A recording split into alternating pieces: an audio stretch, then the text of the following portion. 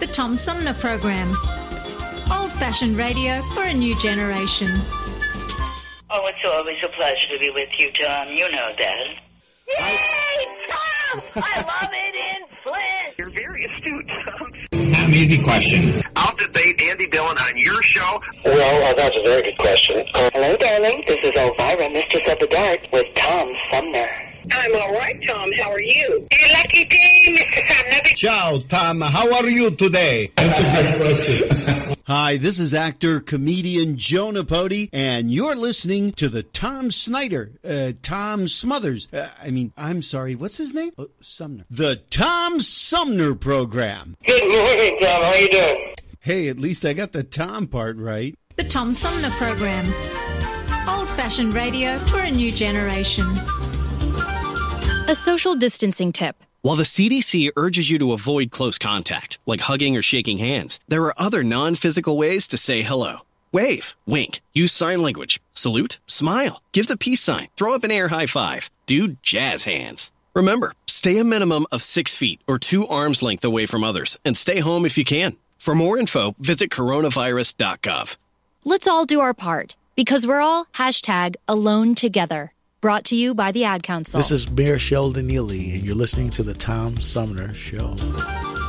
And welcome back, everybody, as we roll into the third half of our 3-hour tour known as the Tom Sumner Program. My guest this hour is Professor of Public Policy at Claremont Graduate University. She has been researching, writing, and consulting in the domain of Native American voting rights over the past decade. Her just-published book, Voting in Indian Country, The View from the Trenches, grew out of this work. Her name is Jean Schroedel. I believe I pronounced that right, but she joins me by phone and she can correct me. Hi, Jean. Welcome to the show. Thank you. And yes, you did get it correct. Thanks a lot. Good, because I'm usually just terrible with names. But let's talk about this book. Right off the bat, when I saw the title, Voting in Indian Country, 2 things came to mind, and they're both sort of embarrassing. One is, it had never occurred to me that indigenous people living on reservations would be voting in American elections. I don't know why. That just seems... it's embarrassing. The other is the phrase Indian country, which I thought we had pretty much retired. Okay. Those are great ways to start the conversation, Tom. Thank you. Okay. First, with your respect to Native American people on reservations voting, let me take a moment and explain citizenship. And I know I sound professorial here, so Give me a moment. No, but that's an interesting part of it because, despite all of the negotiations between the U.S. federal government and various Native American tribes over, decades and decades, it wasn't until the last century that American citizenship was even considered, right? Bingo. American citizenship was the 1924 Indian Citizenship Act. And so you and I, even though you may not have ever thought of this, we are dual citizens. Didn't think of that before, did you? No. No? Okay. And most people don't because we think, well, I'm a U.S. citizen. But legally, we are both citizens of the U.S. government and the states where we live. And that citizenship, we have different rights in each kind of citizenship, which, by the way, the state citizenship allowed for the refusal to allow women to vote, even though they were considered citizens in much of the 19th century until we got, obviously, to 1920 in some states, because that was viewed as a right of state citizenship. Now, the difference is for people who are members of a federally recognized tribe, so that includes some people who don't just live on reservations, they have a third kind of citizenship, which is the tribal citizenship. Not a whole lot different than us if we think of ourselves, I'm speaking for myself here as a non-native person, that I have dual citizenship. Well, they have 3 levels of citizenship, and it's related to the kinds of treaties and agreements that were made between those nations and the U.S. government. And you just said a word that's kind of important to unpack a little bit is nations. I was taught that the quote reservations were independent nations, and that it really in modern times really compares more to separate states than separate nations, doesn't it? Well, yes and no. Okay, let me step back a little bit, because my ancestors came to this country. Supposedly, my family goes back to the Mayflower, one part, not the German part, obviously. Hey, I have that I'll same. admit it. I have that same rumor in my family on my mother's side. Okay. Hey, mine was on my mother's side also. But when Europeans came to this continent, there were nations. I mean, and some of them were very, very powerful native nations. And it was interesting because Europeans did not want to consider these people to have nations, so they called them tribes. So the term tribe somehow inculcates with it a sense of lesser status. But the United States government, and before that, the colonial governments, signed treaties with these groups, with these nations, just like they signed treaties with France. But somehow the term tribe makes it feel like they're less real. And so we had actually one of the things that, and again, I apologize that I sound like a professor. I can't help it. We are what we are, Jean.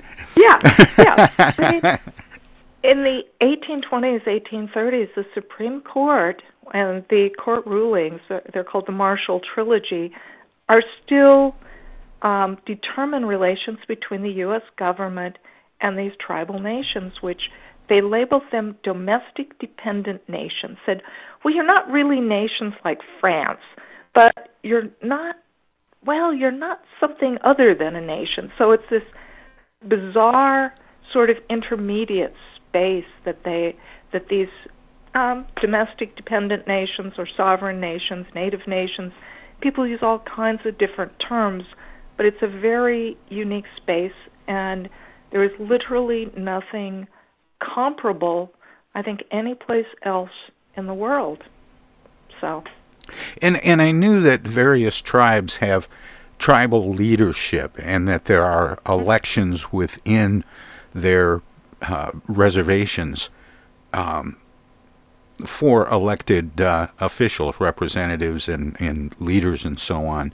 And I guess that's part of why voting in American elections had never really even occurred to me. And again, I express some embarrassment for not knowing that. But I'm also curious, and we kind of skipped over it a little bit, but easy to do because we had these bigger things. But the term Indian, where did that come from? Okay, because you started with voting in Indian country, the title. Yeah. And that is a legal term, okay? So it is a legal term that is used to apply to tribal lands. And I know there are some tribes that still use it in their names. Okay. Absolutely. It's the such and such Indian tribe.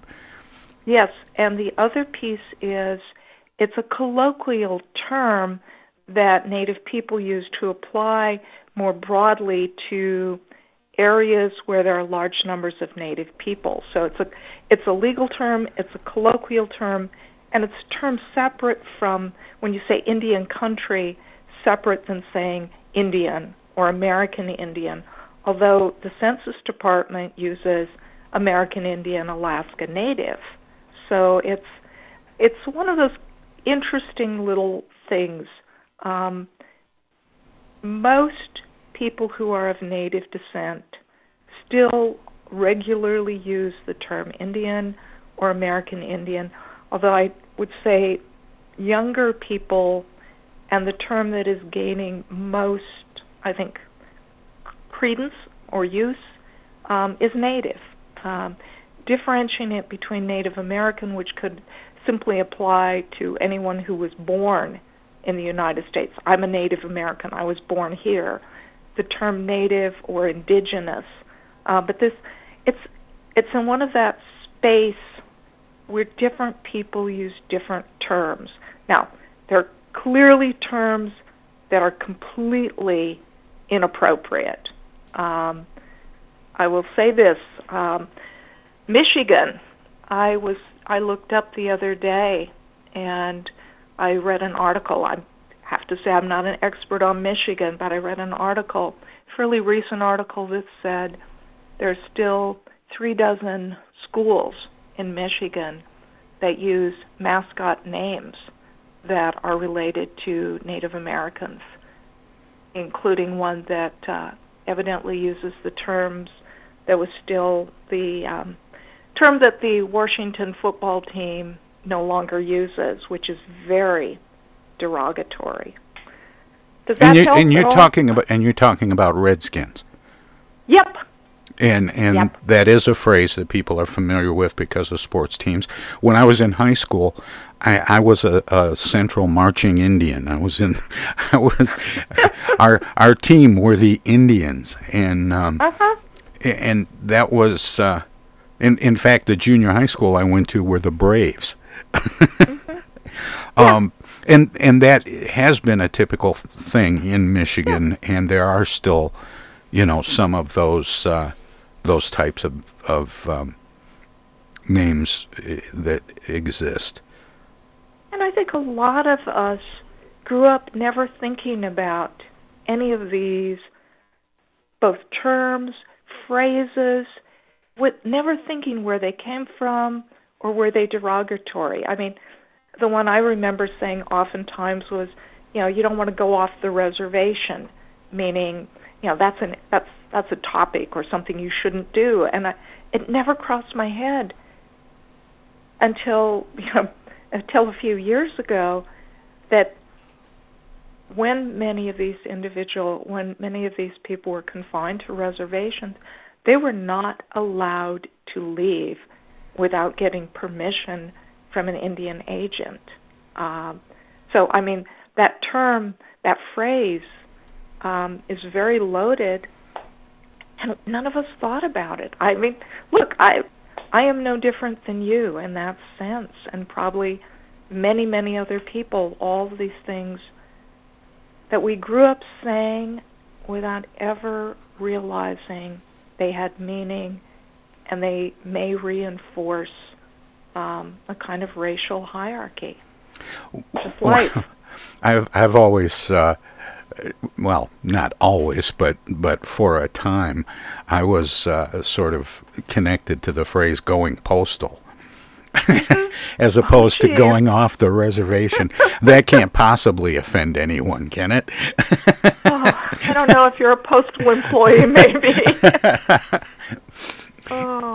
Hey, we just have a couple of minutes before we go to break, but I did want to ask this idea that I hear today is Columbus Day, and it just seems appropriate that we at least touch on that for a minute. Are you in favor of just abolishing Columbus Day as a holiday, or renaming it, as some have suggested, Indigenous Peoples Day? I mean, I actually read something that said your state, Michigan, has relabeled it as Indigenous Peoples Day. I don't know, the list, I saw a list of 14 states that it included Michigan, but you probably know more than me about that.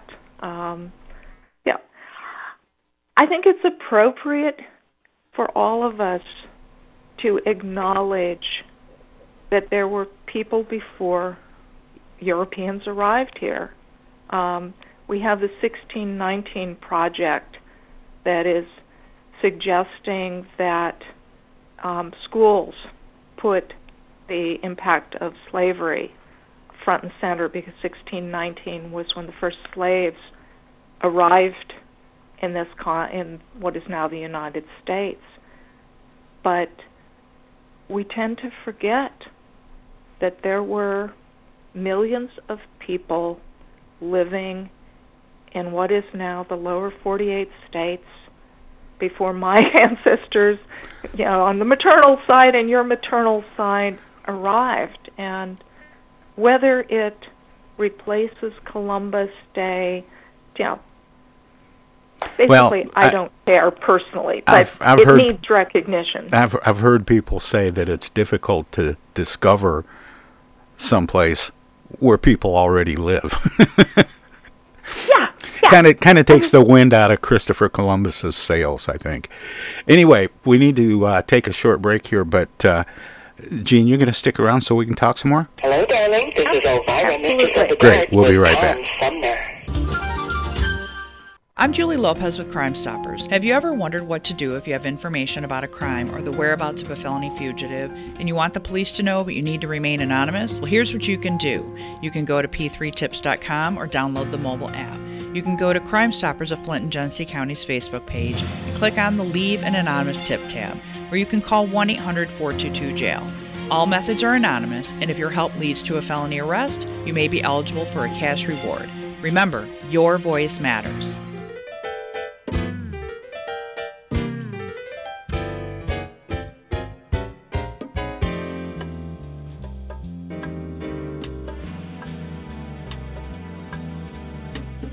The Tom Sumner program is hosted live candidate forums for local, state, and national offices at bars, restaurants, coffee shops, and colleges. Armchair Politics has gone to Lansing, Frankenmuth, Birch Run, and Hell, Michigan, that is. We've done shows all the way to the Mighty Mac and back to the Briggs. We've done remotes from a baseball stadium in Lansing, a grocery store opening in Flint, and from a moving train. We'd like you to tell us where to go next. You can write us at TomSumnerProgram.com, call us at 810-339-8255, or contact us on Facebook or Twitter. This is your chance to tell the Tom Sumner program where to go.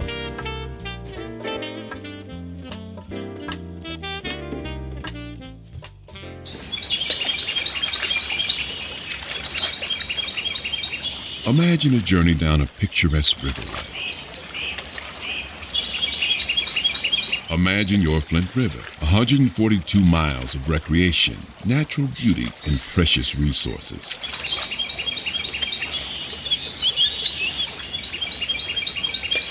The Flint River is a vital resource that is available for all to use and enjoy. The river and its ecosystem provide unlimited recreational opportunities and natural beauty while supporting wildlife in a vibrant landscape. We all have a responsibility to protect and preserve this precious resource. Learn more at flintriver.org or call the Flint River Watershed Coalition at 810-767-6490. The Centers for Disease Control and Prevention is working to help keep you and your community safe from the threat of novel or new coronavirus. If you have traveled to a country with a widespread outbreak of COVID-19, CDC recommends you stay home and check your health for 14 days after returning to the United States. Take your temperature with a thermometer 2 times a day. Watch for symptoms like fever, cough, and trouble breathing. And if you feel sick or have symptoms, call ahead before you go to a doctor's office or emergency room. Tell the doctor about your recent travel and your symptoms, and avoid contact with others. For more information, visit cdc.gov. How do you do, ladies and gentlemen? This is Bob Hope back once again to tell you it's better to have Pepsodent flowing over your teeth now than to have water running under your bridge later. Have you lost your job and your health care coverage due to COVID-19? You're not alone, and Genesee Health Plan can help. I called, and they provided health care enrollment over the phone with Medicaid, healthcare.gov, and Genesee Health Plan. They made sure I had access to doctor visits, my prescriptions, and more. Getting health care coverage can be confusing. You don't have to do it alone. Get help with GHP. Call 844-232-7740 or go to GeneseeHealthPlan.org. We're in this together, and together we'll get through it. The Tom Sumner Program.com. Hello, this is State Senator Jim Ananick, and you're listening to the Tom Sumner Program.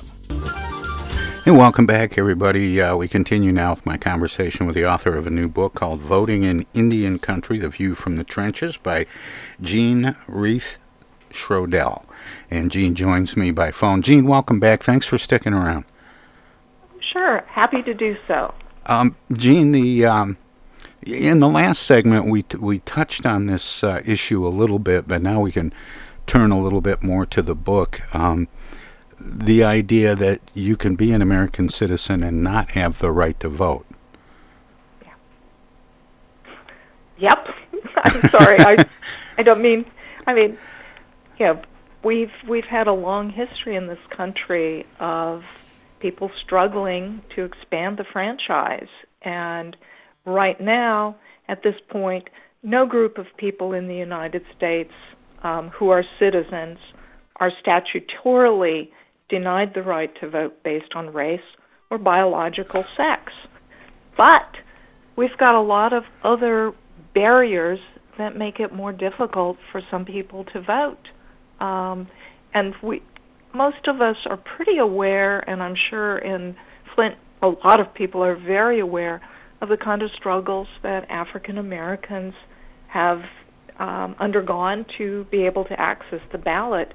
But very few people, unless you live near a reservation or a large Native community, know about what's going on with Native Americans. I mean, can you imagine, Tom, in the primary that we just had, one Alaskan village, the state forgot about them.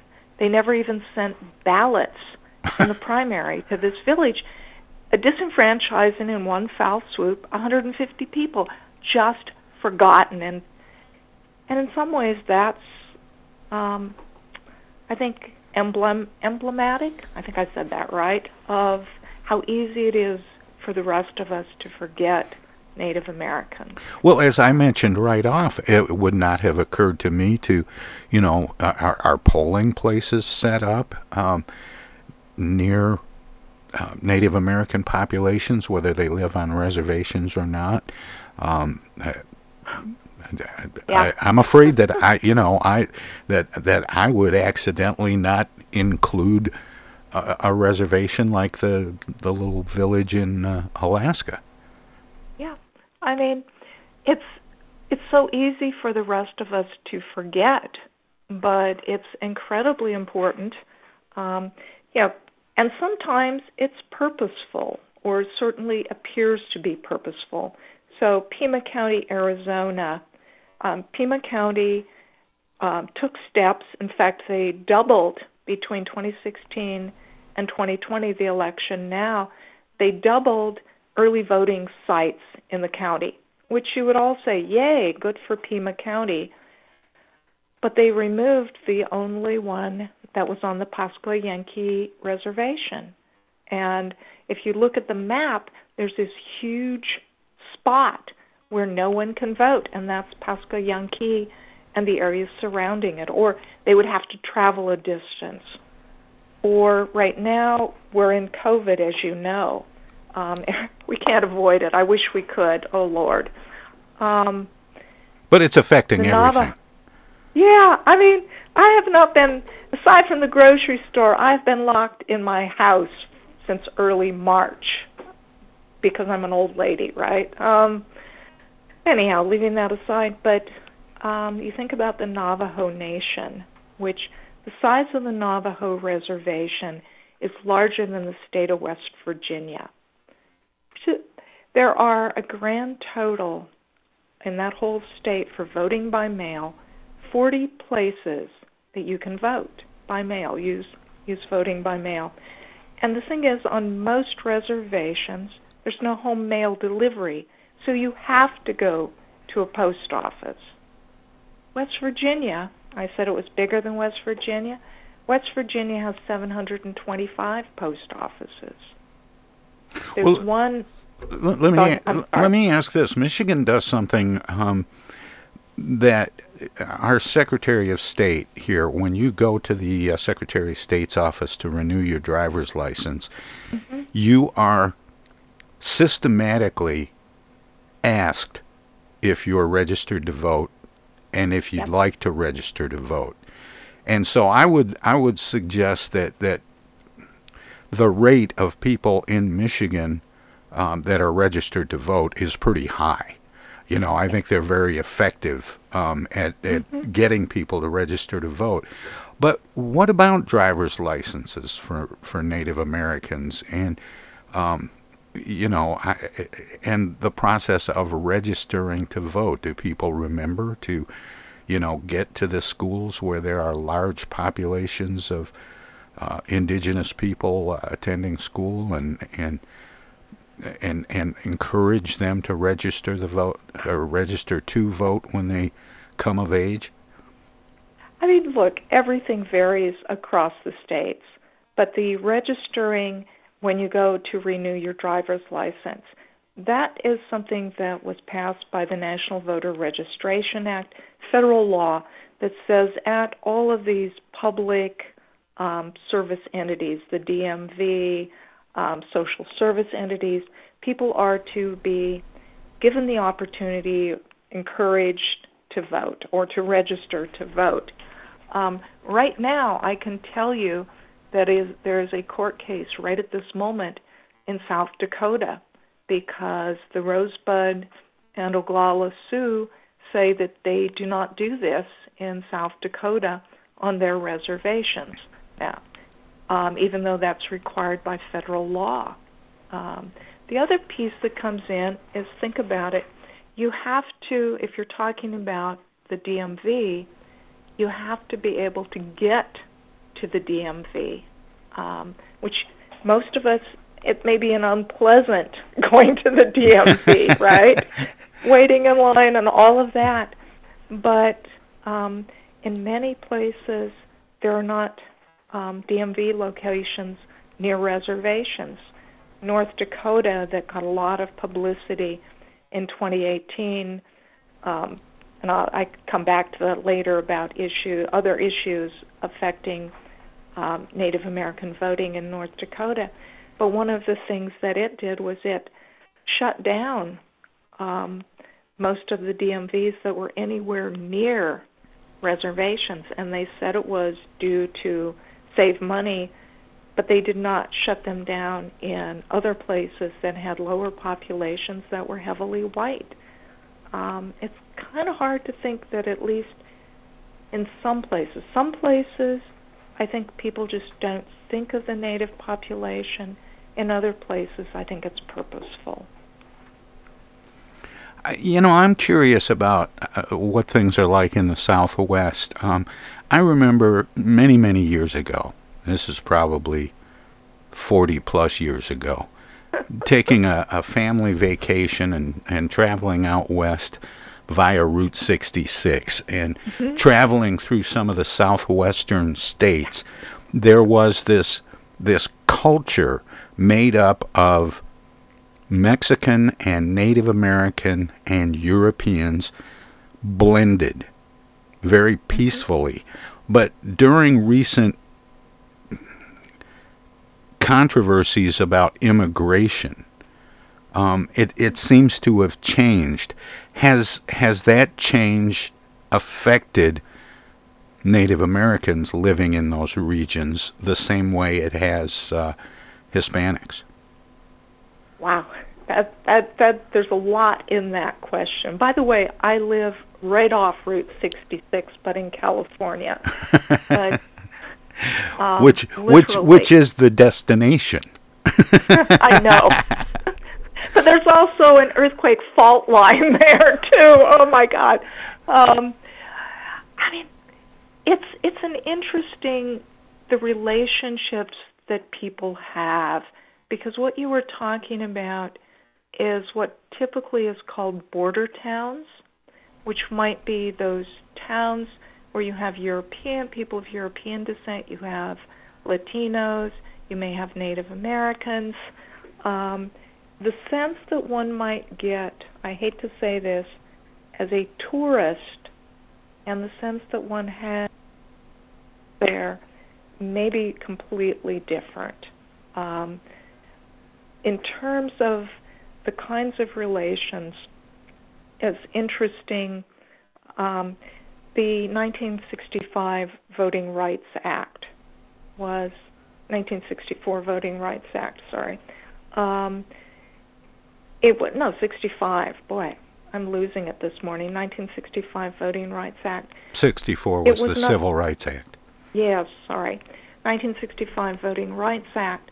For the first 10 years, many people thought it did not apply to Native Americans. And it was argued back and forth, and the idea was, well, maybe it only applies to African Americans. But the U.S. Civil Rights Commission leading up to 1975 to the renewal of the Act, parts of which are non-permanent, they looked into issues affecting Native Americans. And they discovered that they looked in two places in particular as being particularly egregious. South Dakota, which is often called the Mississippi of the North, and Arizona. And the cases in these two places were at least as bad as the things people were finding from the South in terms of the disenfranchisement, in terms of literacy tests and all of these things, refusing to register, allow people to register who lived on reservations. South Dakota was equally bad to Arizona. So they brought in those and convinced the rest of Congress and the country that the Voting Rights Act did indeed apply to Native Americans. So what you may have seen driving probably was not a reflection of the totality. Is that a fair way to say it? Yeah. And border towns still are places where there's a lot of tension oftentimes.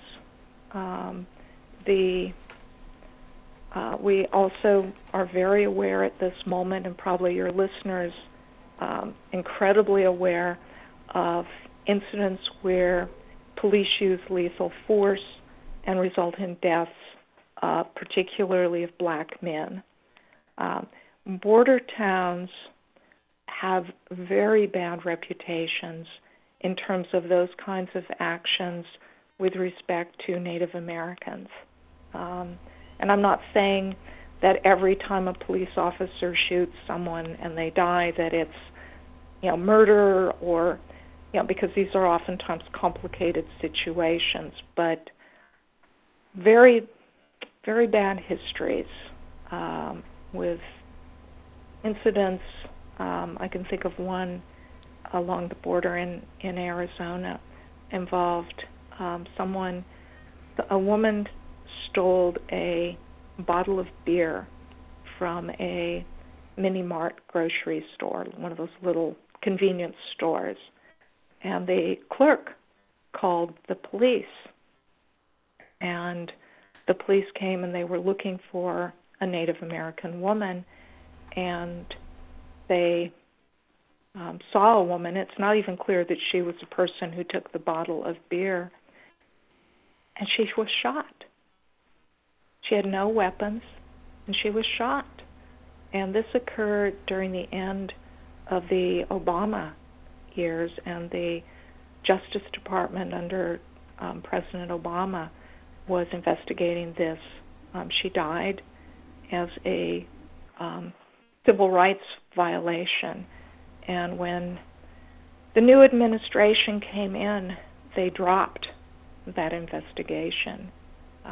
But again, very few of the cases where lethal force is used and the person who dies is Native American. It is quite unusual for those stories to get picked up by the media.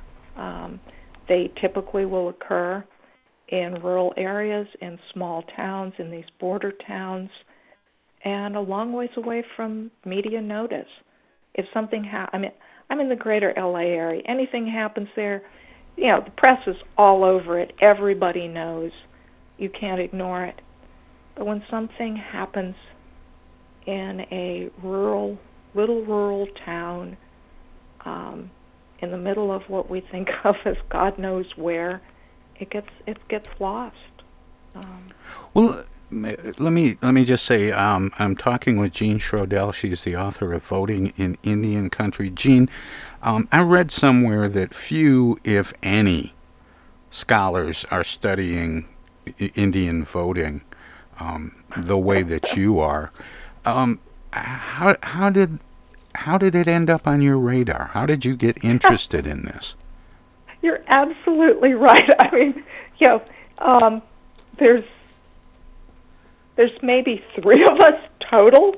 Okay, I mean, I think it's 3 at this moment. And when you were talking earlier, Tom, when you were saying about how you'd never thought of any of these things, hey, I was no different. I want to be really clear. What happened with me is I had a student who was a Native American man his name is Darren Marquez. He was from the San Manuel Band of Mission Indians, using the word Indian again, which is in their title. And I teach American politics. I have been teaching American politics for 30 years. Well, I hadn't been 30 then, but 20 then. And Darren came up to me and he said, well, how come you're not dealing with my people? And I knew his name was Marquez. I thought he was Latino. And he explained that he was Native, and there were many, many issues, particularly around voting. And he was saying, hey, these are things just like what the South in the 50s and 60s, and nobody's paying attention, and you do American politics. Why aren't you doing something? It was like, wow, a wake-up call. And again, to be honest, I thought, okay, I would write a little article. Just do a little, just my little toe in there.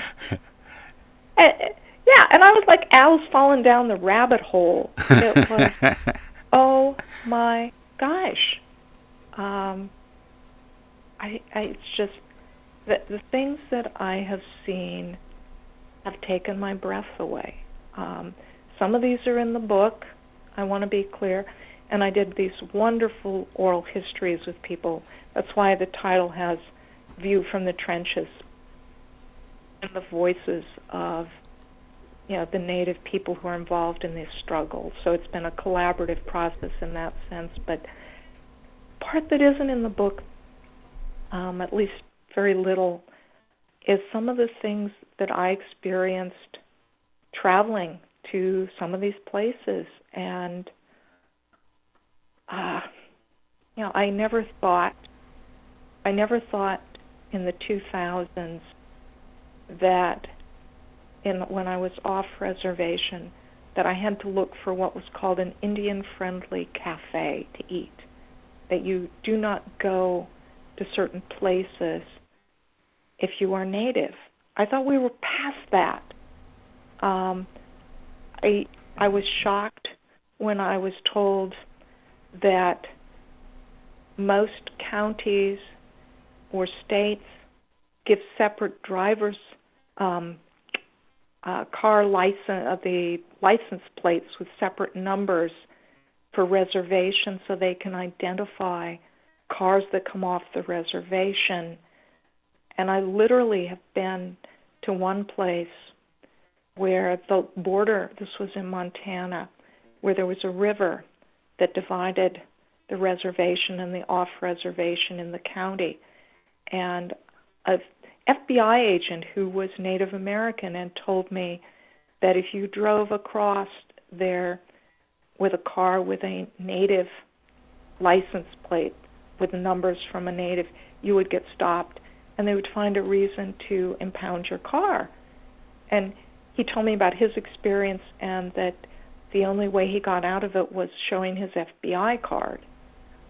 And I went there, And I did. I drove rental vehicle, without the license plate that showed it was reservation, and shiny bright white skin.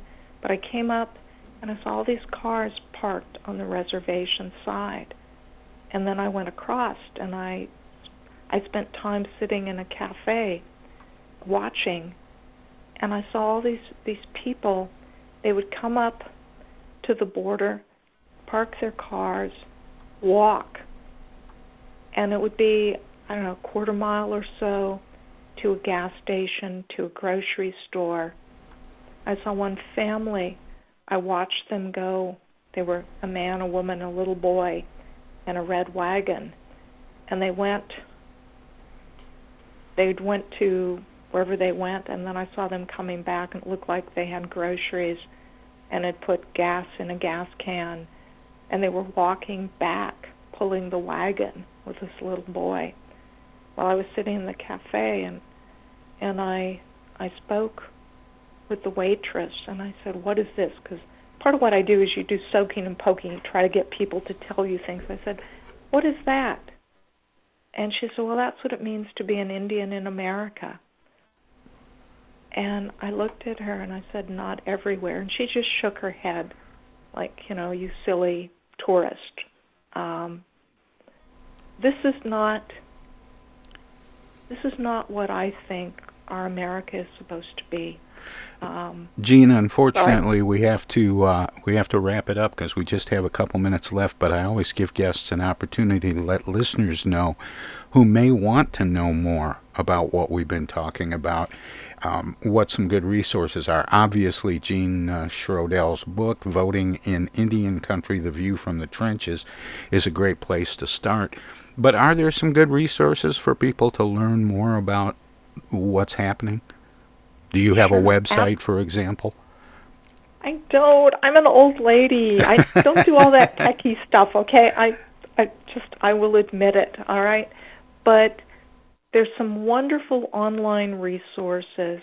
There's a group called the Native American Rights Fund, NARF, and they have several publications, most of which were done through something called the Native American Voting Rights Coalition that NARF is part of. So I was part of, we held hearings across the United States. You can find material from the hearings that we held. We did surveys in Arizona, Nevada, New Mexico, and South Dakota. And so materials, you can find a lot of that at NARF, Native American Rights Fund. You can also find more if you look at the website of NACI, North American Congress of American Indians. And then finally, let me give a shout out. There is a group that is a grassroots group called Four Directions out of Mission, South Dakota.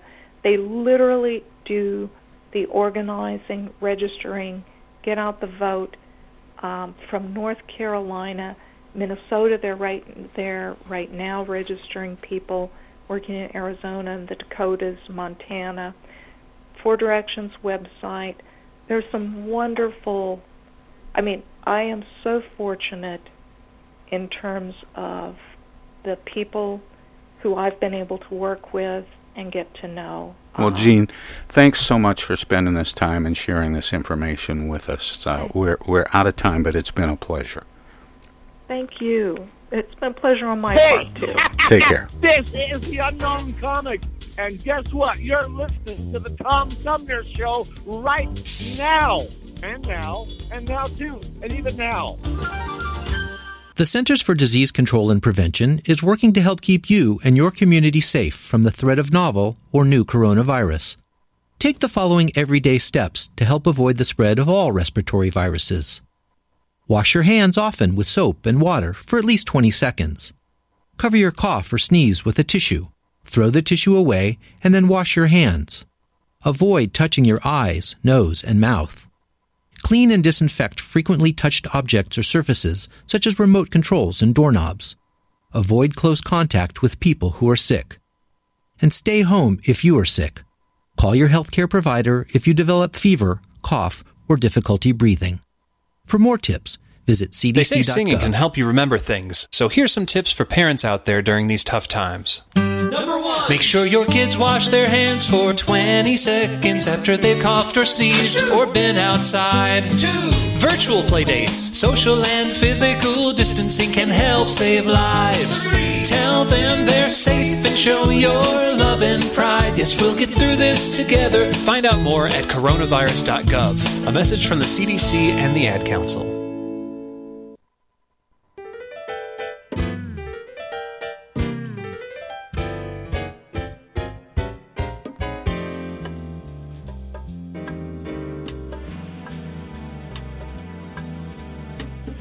The Tom Sumner program is hosted live candidate forums for local, state, and national offices at bars, restaurants, coffee shops, and colleges. Armchair Politics has gone to Lansing, Frankenmuth, Birch Run, and Hell. Michigan, that is. We've done shows all the way to the Mighty Mac and back to the Briggs. We've done remotes from a baseball stadium in Lansing, a grocery store opening in Flint, and from a moving train. We'd like you to tell us where to go next. You can write us at TomSumnerProgram.com, call us at 810-339-8255, or contact us on Facebook or Twitter. This is your chance to tell the Tom Sumner program where to go.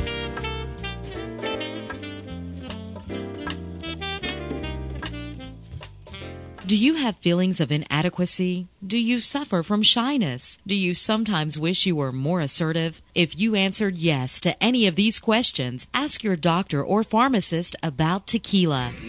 Tequila is the safe, natural way to feel better and more confident about yourself and your actions. Tequila can help ease you out of your shyness and let you tell the world that you're ready and willing to do just about anything. You'll notice the benefits of tequila almost immediately, and with a regimen of regular doses, you can overcome any obstacles that prevent you from living the life you want to live. Shyness and awkwardness will be a thing of the past, and you'll discover many talents you never knew you had. Stop hiding and start living with tequila. Tequila may not be right for everyone. Women who are pregnant or nursing should not use tequila. However, women who wouldn't mind nursing or becoming pregnant are encouraged to try it. Side effects may include dizziness, nausea, vomiting, incarceration, erotic lustfulness, loss of motor control, loss of clothing, loss of money, loss of virginity, delusions of grandeur, table dancing, headache, dehydration, dry mouth, and a desire to sing karaoke and play all-night rounds of strip poker, truth or dare, and naked twister. Warning, the consumption of alcohol may make you think you're whispering when you're not. It's a major factor in dancing like a retard. May cause you to tell your friends over and over again that you're in love with them. Also may cause you to think you can sing. Alcohol may lead you to believe that ex-lovers are really dying for you to telephone them at 4 in the morning. Alcohol may make you think you can logically converse with members of the opposite sex without spitting. It may create the illusion that you are tougher, smarter, faster, and better looking than most people. And it may lead you to think people are laughing with you. Alcohol may cause pregnancy, and it also may be a major factor in getting your ass kicked. So what are you waiting for? Stop hiding and start living with tequila.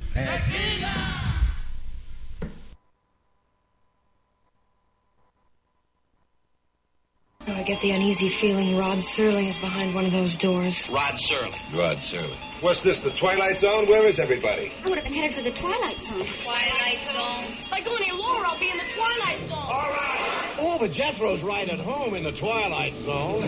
I'm in the Twilight Zone. Now, having made this little jaunt into the Twilight Zone, I got a feeling something strange is about to happen. In the Twilight Zone. Hi, this is Ann Serling, and you're listening to the Tom Sumner program.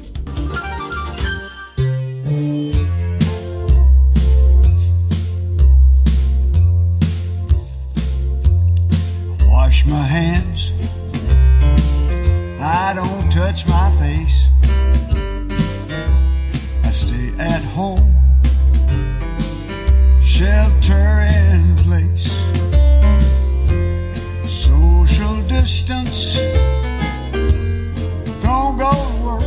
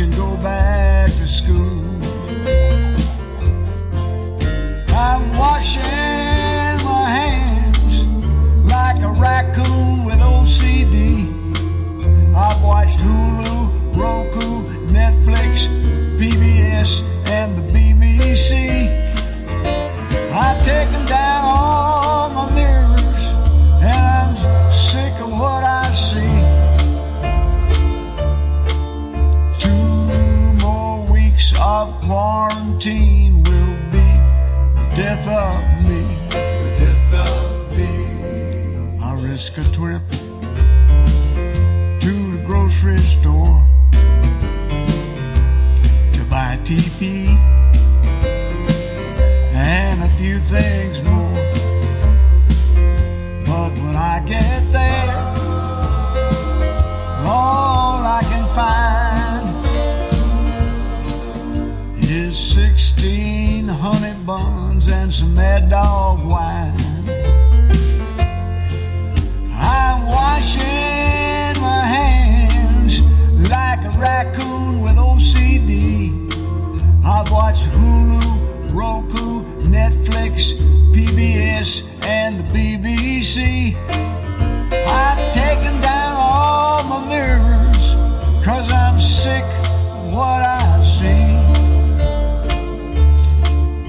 Yeah, 2 more weeks of this quarantine's gonna be the death of me. The death of me. You know, they say this is war, but we don't have to storm Omaha Beach or Pork Chop Hill. We just lay here on the couch and watch TV. Whew, I'd rather volunteer for a high-risk commando raid to parachute into Wuhan and find that little fella that ordered that bat soup. I know I'm talking out of my head, saying crazy stuff over and over like, yes dear, yes dear. At breakfast I meant to say, honey, please pass me the pepper. Well, what slipped out was, you crazy woman, you've ruined my life. Of course, I immediately apologized as soon as I regained consciousness.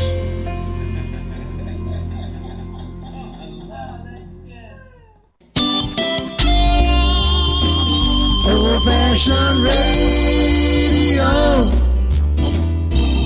for a new generation.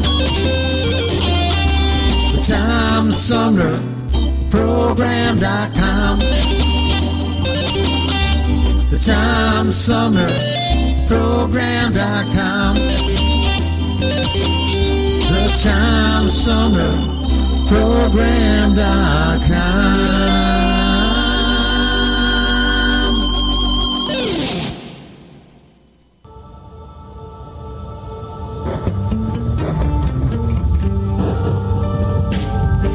Hello, darling. This is Elvira, Mistress of the Dark, and you're celebrating Schlocktober with Tom Sumner.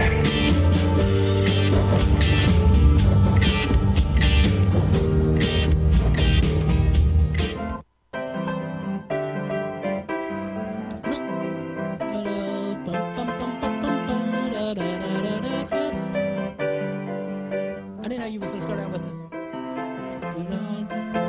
Looking for a city built above.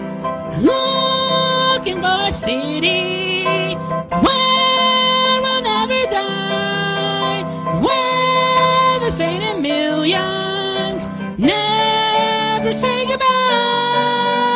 There we'll meet our Savior and our loved ones too. Come, Holy Spirit, for our homes renew. Looking for a city where we'll never die, where the saint in millions never say goodbye.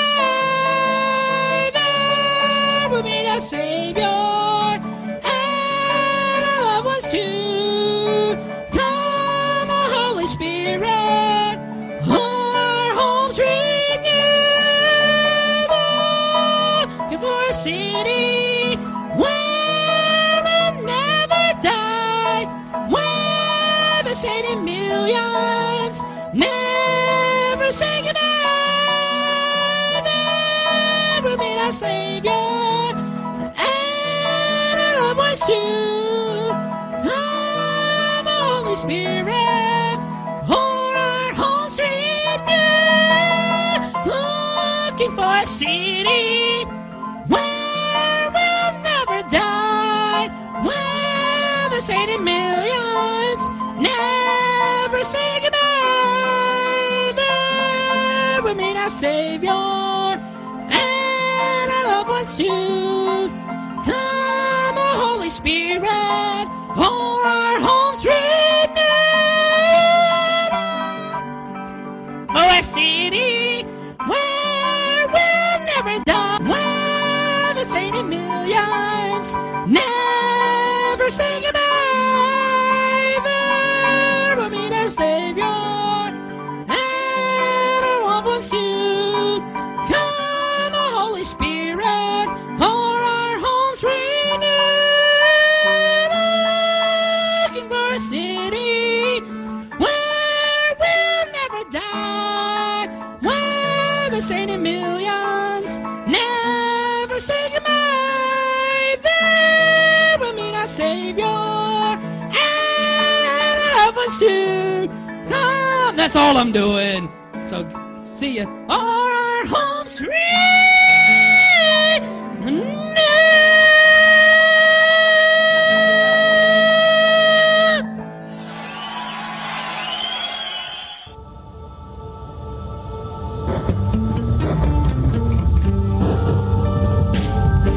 Hello, darling. This is Elvira, Mistress of the Dark, and you're celebrating Schlocktober with Tom Sumner.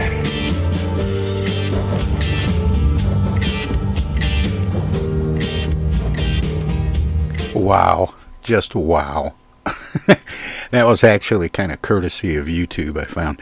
The worst church singer ever. I promised there'd be some new offerings during our various days of the month in October when we celebrate Schlocktober 2020. And that certainly qualifies as an odd or horrible recording.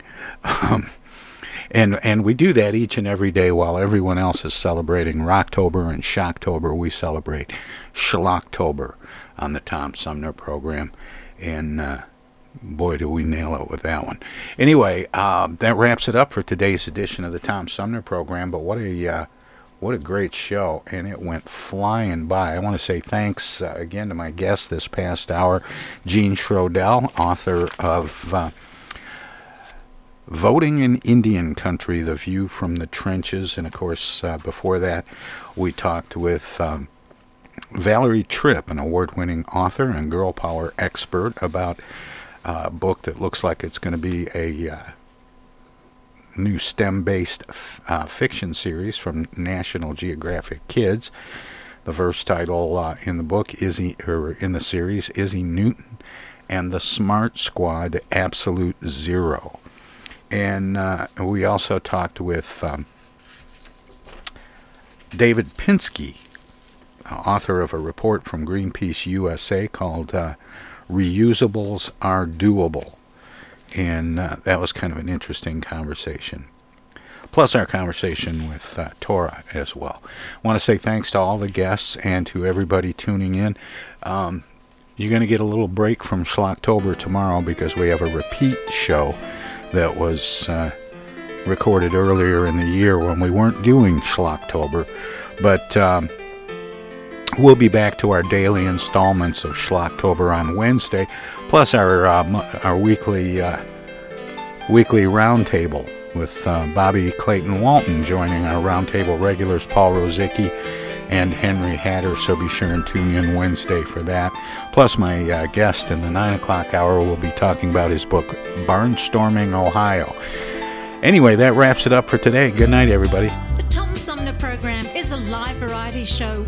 We want to acknowledge all of our guests who play such an important role in the show, and our cavalcade of cohorts from coast to coast for their regular contributions. Most of the musical accompaniment was provided by people in or from the Flint area.